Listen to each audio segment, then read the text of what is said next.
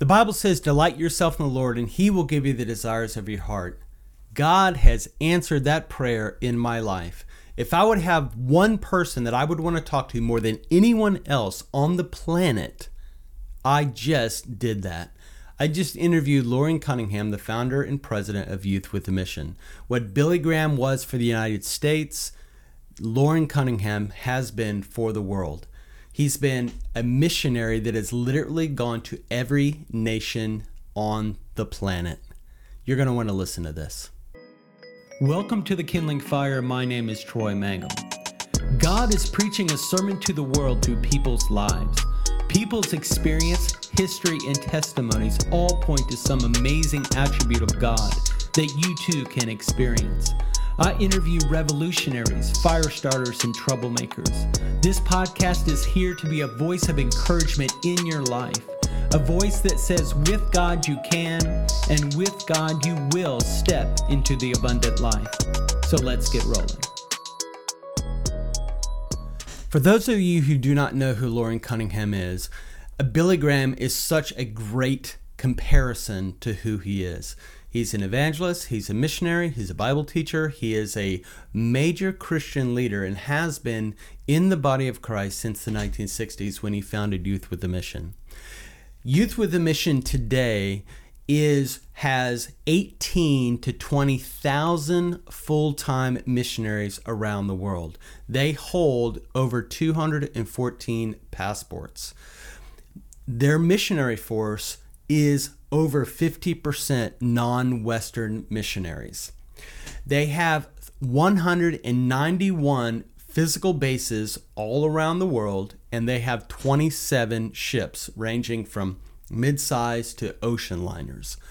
They do three things in their ministry. They focus on evangelism, number one, discipleship training or training, number two, and mercy ministries as their third arm. They are one of the most amazing organizations you will ever understand or study. They are a decentralized organization. Everyone, including the founder, Loren Cunningham, lives by faith for everything that they do. No one is on salary, and that is the kind of size of organization that they have been able to build by faith. You know, if you've been a listener to this podcast for many years, you know that we went with Youth with a Mission about 3 years ago to Kona. This truly was a dream come true. If I would put number one person that I would want to talk to in my life and spend time with and ask questions of and learn from, it would be Loren Cunningham. So today on the Kindling Fire, I have the honor and the privilege to have the founder of Youth with a Mission, Loren Cunningham, on the show. Thank you for coming on, Loren. Glad to be with you. Yeah, thank you, Troy, for having me. So what we'd like to talk with you about today is about having a renewed faith in different seasons of our life. And I want to start out with this verse in 2 Corinthians 4:16. And Paul was writing and he said, therefore, we do not lose heart. You know, though outwardly we are wasting away, yet inwardly we are being renewed day by day.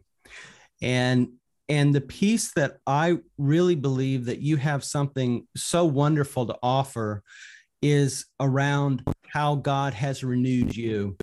One of the things that I noticed in being in Kona with YWAM was that you have a very youthful spirit, and you exude a hope and a faith that is really, really attractive in it. And you always refer to yourself as being a young person, even though you might be old in age. And I think that's a little bit of this, what I want to get into is how God has kept you fresh and renewed and continuing hopeful. So here's the question. How has God kept your faith fresh and vibrant year after year, despite challenges or setbacks or delays?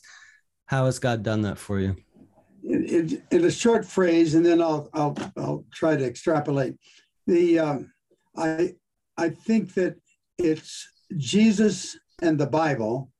God's a spirit. You worship him in spirit and in truth.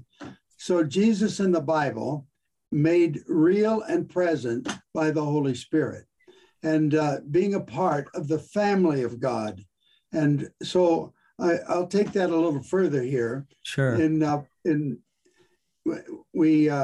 We think of the verses there where it says, seek first, chapter 6, seek first his kingdom and then his righteousness. And all these things will be added to you. So what is seeking first his kingdom there and his righteousness? And this is Matthew. And so as you think about his kingdom, it's the things we do that are in the will of God through our lives, because his gifts and his callings, I believe this happens in the womb. Psalms 139, you're fearfully, wonderfully made, but in the mother's womb, you are formed. In fact, I believe that at conception is when we receive the image of God. We get the image of man and woman, the DNA of both, at conception, 100%, 100%. But then it mixes around to make you a unique person in all of history. And because you're not exactly the same of anybody. And even twins, like my nephews, they're identical, but they're not the same. And so then at the same time, and this came to me from secondhand from one of my friends that was at the Focus on the Family conference a few weeks ago.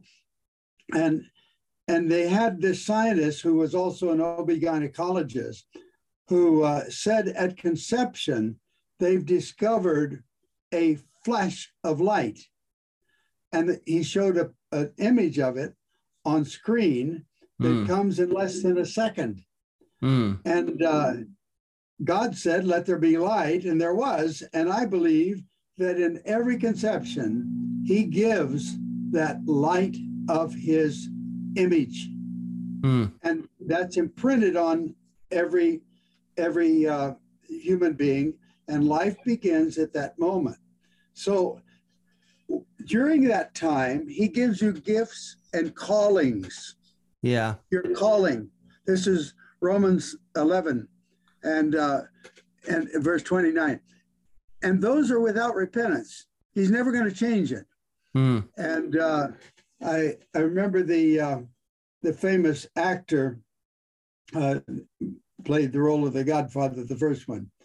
Marlon Brando. Yeah. And he said in a Time magazine cover story on him at the time of his death, he said, it's like I was born to be something and I never found it.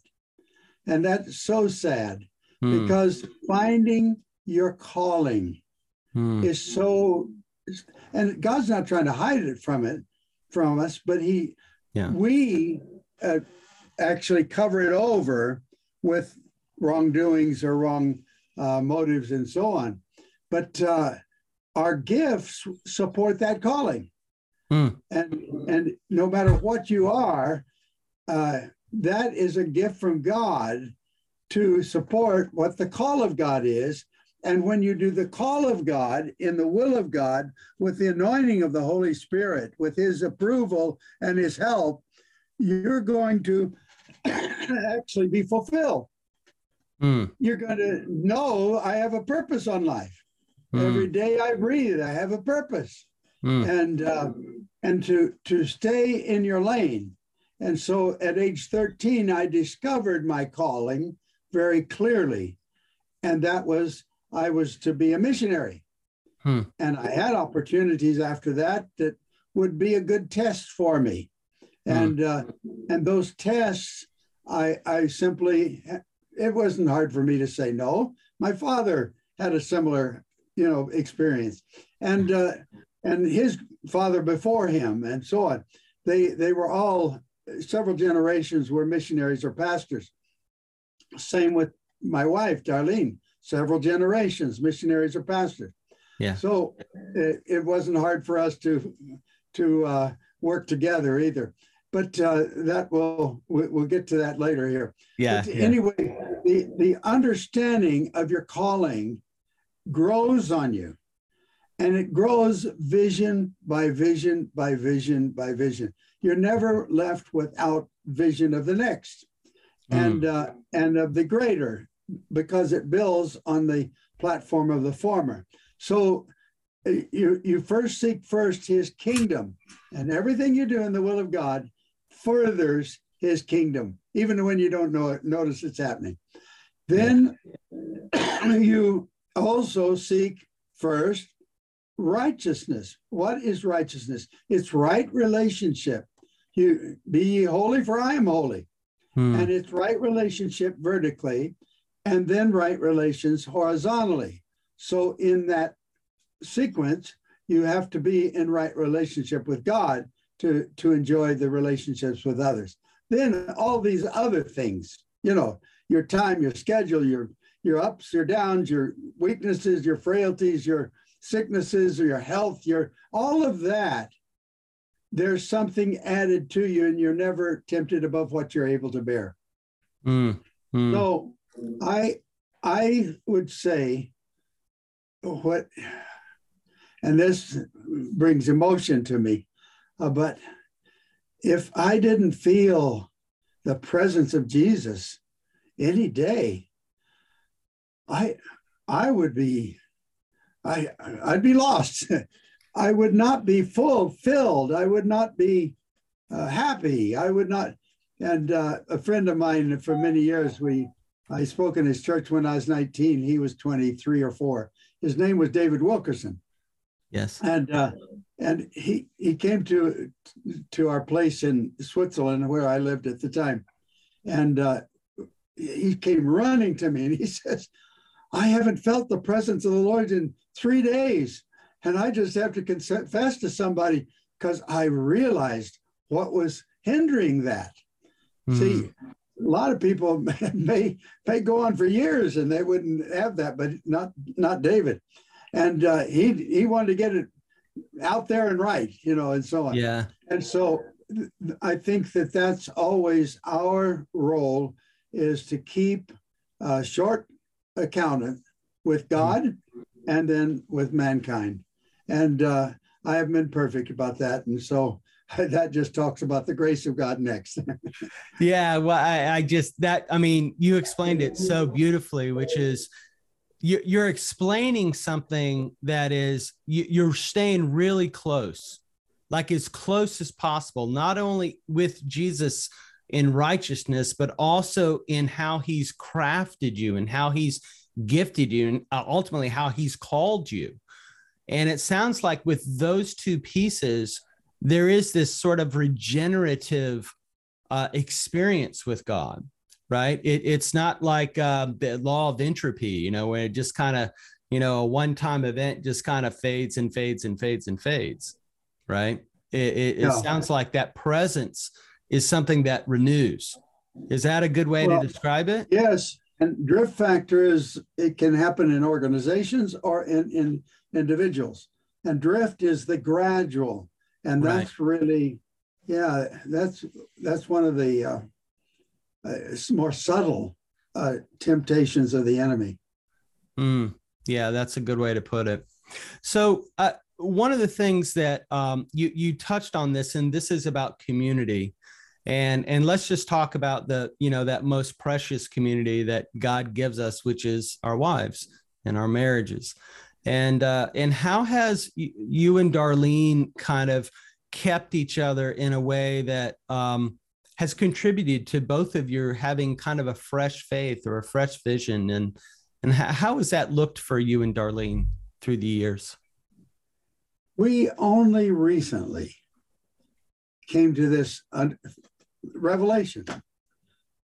I knew that from the time that we were met each other, that she had a call when she was a child to be a missionary. And when I was 13, received my call to be a missionary. And her uncle was a missionary to China, and he got caught up there with Mao Zedong's, first with the Japanese concentration camp. He didn't get out in time. He got his wife and children on board in time of the ship, but the next ship was to be the last, so he was going to be on that one while he tidied up his work there in China. And he yeah, the next ship didn't happen. So he went through that and then got out, went back to Canada. He was Canadian, and that's where Darlene was born. And so then he went again, and this time it's Mao Zedong that got him. So he's he was his guest for that. Almost starved to death. Oh, terrible, terrible. And times and so on. Well, she grew up with that understanding. And so she had a missionary calling as a child. And I said, you know, Dar, we've never talked about this. You know, when I was called, I was 13. I know you were you nine and a half? She said, yes. I said, wait a minute, we've never thought about this. When did you get the call and where?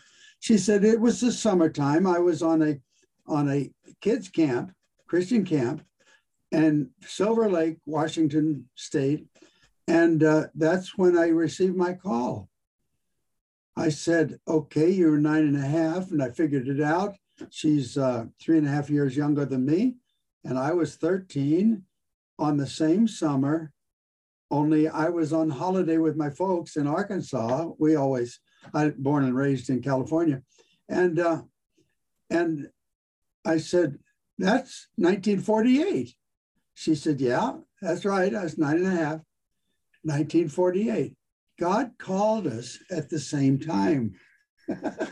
We didn't know it. We were, yeah, and we knew it. You know, just a few weeks ago, we were talking about this.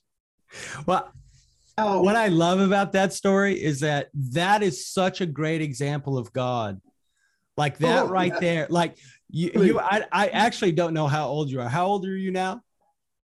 I'll be next month. I'll be 87.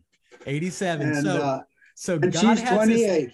So God has this little treasure for you. Yeah. At 86, all these years later, just to show how good he is, how loving he is, how much he was thinking about you and Darlene, and you guys get to discover it so many years later. I imagine you guys were very excited about that. You know, it's like, wow. Oh, we were. It was just a wonderful thing. And I'll say this from one of our grandchildren. She was just I don't know, maybe preschool or kindergarten. And one of the students here at the campus asked, how old are your grandparents? And that was a few years back. And she said, well, my granddad, she calls me Papa Loren. He's, I think, around 70. And my Nana Dar, she's either 21 or 22. I don't know which. and so Darlene made her favorite grandchild, that's for sure. But we just love those children. But anyway, my son, he asked his mother back when she's, I don't know, old, in her 30s, and he was just a boy. And he said, now, how old are you, Mom? And she said, 29. He says, but last year you were 29. So he began to catch on that age is relative in the wife's case. But anyway, I think one of the things that was so important, I had already launched YWAM in 1960. So it was April of 60. So this year we are 62 years old. But we've been married as of next June 14th in a few days. We will have been married 59 years. And yet I have to say, YWAM would not be YWAM, anybody that knows YWAM up close, without Darlene. She creates community. I am used of God for the visionary part. And he's always led me in the next vision, not to do away past visions, but to build on them. Yeah. And I presently have the biggest vision I've ever had for YWAM, and it's for me too. I'd get into that if you want to. But anyway, the idea that when we got married, I realized I knew the world already. I'd been around the world. I'd been ministered all over. I'd been to Moscow in Russia in 1961. I was in East Germany in 60 and 61, and Poland and Czechoslovakia at the time they called it, and Yugoslavia and all of that. I'd been in all over the world, all the continents, and not Antarctic yet. I was that was my last continent to be on in 2008. Darlene and I went together. So the first thing I wanted to do, because I was going to go around the world hitting the neediest nations and opening it up for YWAM and so on. This is 1963 when we were married in June. And her parents wanted us to be married in September so they could have her another summer. But I said, no, she has to go with me. Yeah. And so we went together, and it opened up her heart, her mind to her calling.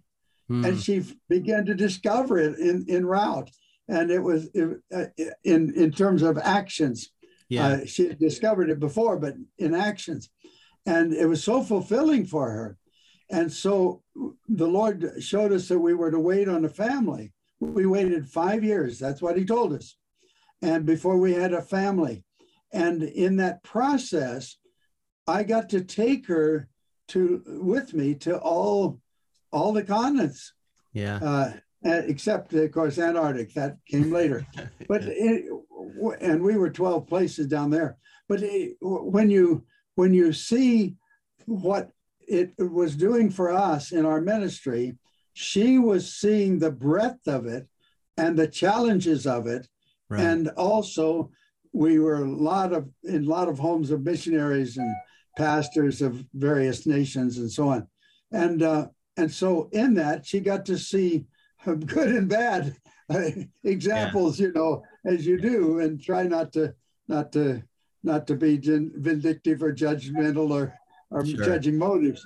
But anyway, also she fell in love with the cultures because we are of all cultures. YWAM from the original vision was from everywhere to everywhere. Yeah. And that will always include the mission programs that we have from every nation. We literally have missionaries full-time in YWAM from all. Well, they carry 214 passports. So there's only 193 United Nations. So those are independent countries as well. So after that time, when the family came along, I said to the Lord, now, Lord, you call me to not only be a missionary to the nations, but you call me now to be a father of children. And what is your answer? And so we prayed about this, and the Lord gave me the scripture, and 1 Kings 5:14, I think it is, 5:4. Anyway, it says that Solomon needed 10,000 workers up in Lebanon. Now, Solomon was a wise man. Yeah. And so he sent them in relays. 10,000 would go up for a month and come home. Another one would go up for a month and come home. Another 10,000 a month and come home. So he had to have 30,000. Right. But it was 2 months with his family, but only 1 month away. But for my calendar, this meant I was never to be gone from my family, not from a geographical location, because I'm called to the world, and so is she, and so is our family. And so as that would occur, we would, I would never be gone more than 2 or 3 weeks from the family, once up to a month. But that was just a rule. Yeah. No, that's I kept it. And then the other part is I wasn't to be gone out of a year more than 1/3. Mm-hmm. Now that was issue. I said, well, Lord, I don't have an expense account for YWAM. I don't have a salary in YWAM. In all 62 years, I haven't. I have to trust the Lord for every journey and every airline ticket and so on. And I said, how can I do this? He said, take your family with you. Mm. I said, okay, you take care of the money. I'll take care of obedience. And so that's what I began to do. Here's an example. I was leaving here in Hawaii. I was leaving to go around the world, and I had to go to Europe first, and I was all over in that part of the world, then on to Southeast Asia. But I only had a ticket as far that I could fly on as far as Singapore, and then I was to go into Australia, New Zealand, and the islands, and so like Fiji and so on. And so I had $100. I left it with her. I got on the plane without any money and went to Europe. And so I was there with different parts of YWAM. We by that time had YWAM bases in every nation of Europe except one. And so that's Luxembourg. But from Iceland to Greece and from Finland to Spain. And then we had bases now in West Africa, East Africa, North Africa, and Southern Africa. And so we spread out. We were now in Afghanistan. We were 50 years in Afghanistan through every war, and in Nepal and in India and so on. We now have bases in 191 countries full-time, and we've been in every country of the world, at least part-time, including all dependent countries and hundreds of islands and territories. So we have 27 ships and so on. So all of this is a global thing. And I'm called to this, and I'm called to open the doors, and I'm called to go into a lot of the places first, which I did. And sometimes even got arrested and carried away, thinking, here I go to jail, and somehow I got out of it. But all of these are exciting experiences to talk about afterwards. But in doing this, I left her with the $100. Somebody was leaving our base here to go to Asia, and they were short of money. She gave the $100 to them. She had nothing. And so she called me and said, in Europe, she said, I've just gotten a call from a businessman, and he was driving in his Cadillac, and he had a phone. That was a big deal back then. Yeah. And he said, Darlene, he hadn't talked to us in 7 years, and we hadn't talked to him either. And so he said, where are you and Loren? Are you still in YWAM? Yes. Are you still serving the Lord? Yes. Well, God told me to do something. Where do I send it? He sent the money because we felt my family was to meet me in Australia. Now watch how God is so specific and so loving. He gave her the amount they needed without him knowing it. He gave the amount for both my kids and Darlene, and they were young, but the kids and Darlene, to get to Melbourne, Australia, where we were to meet up.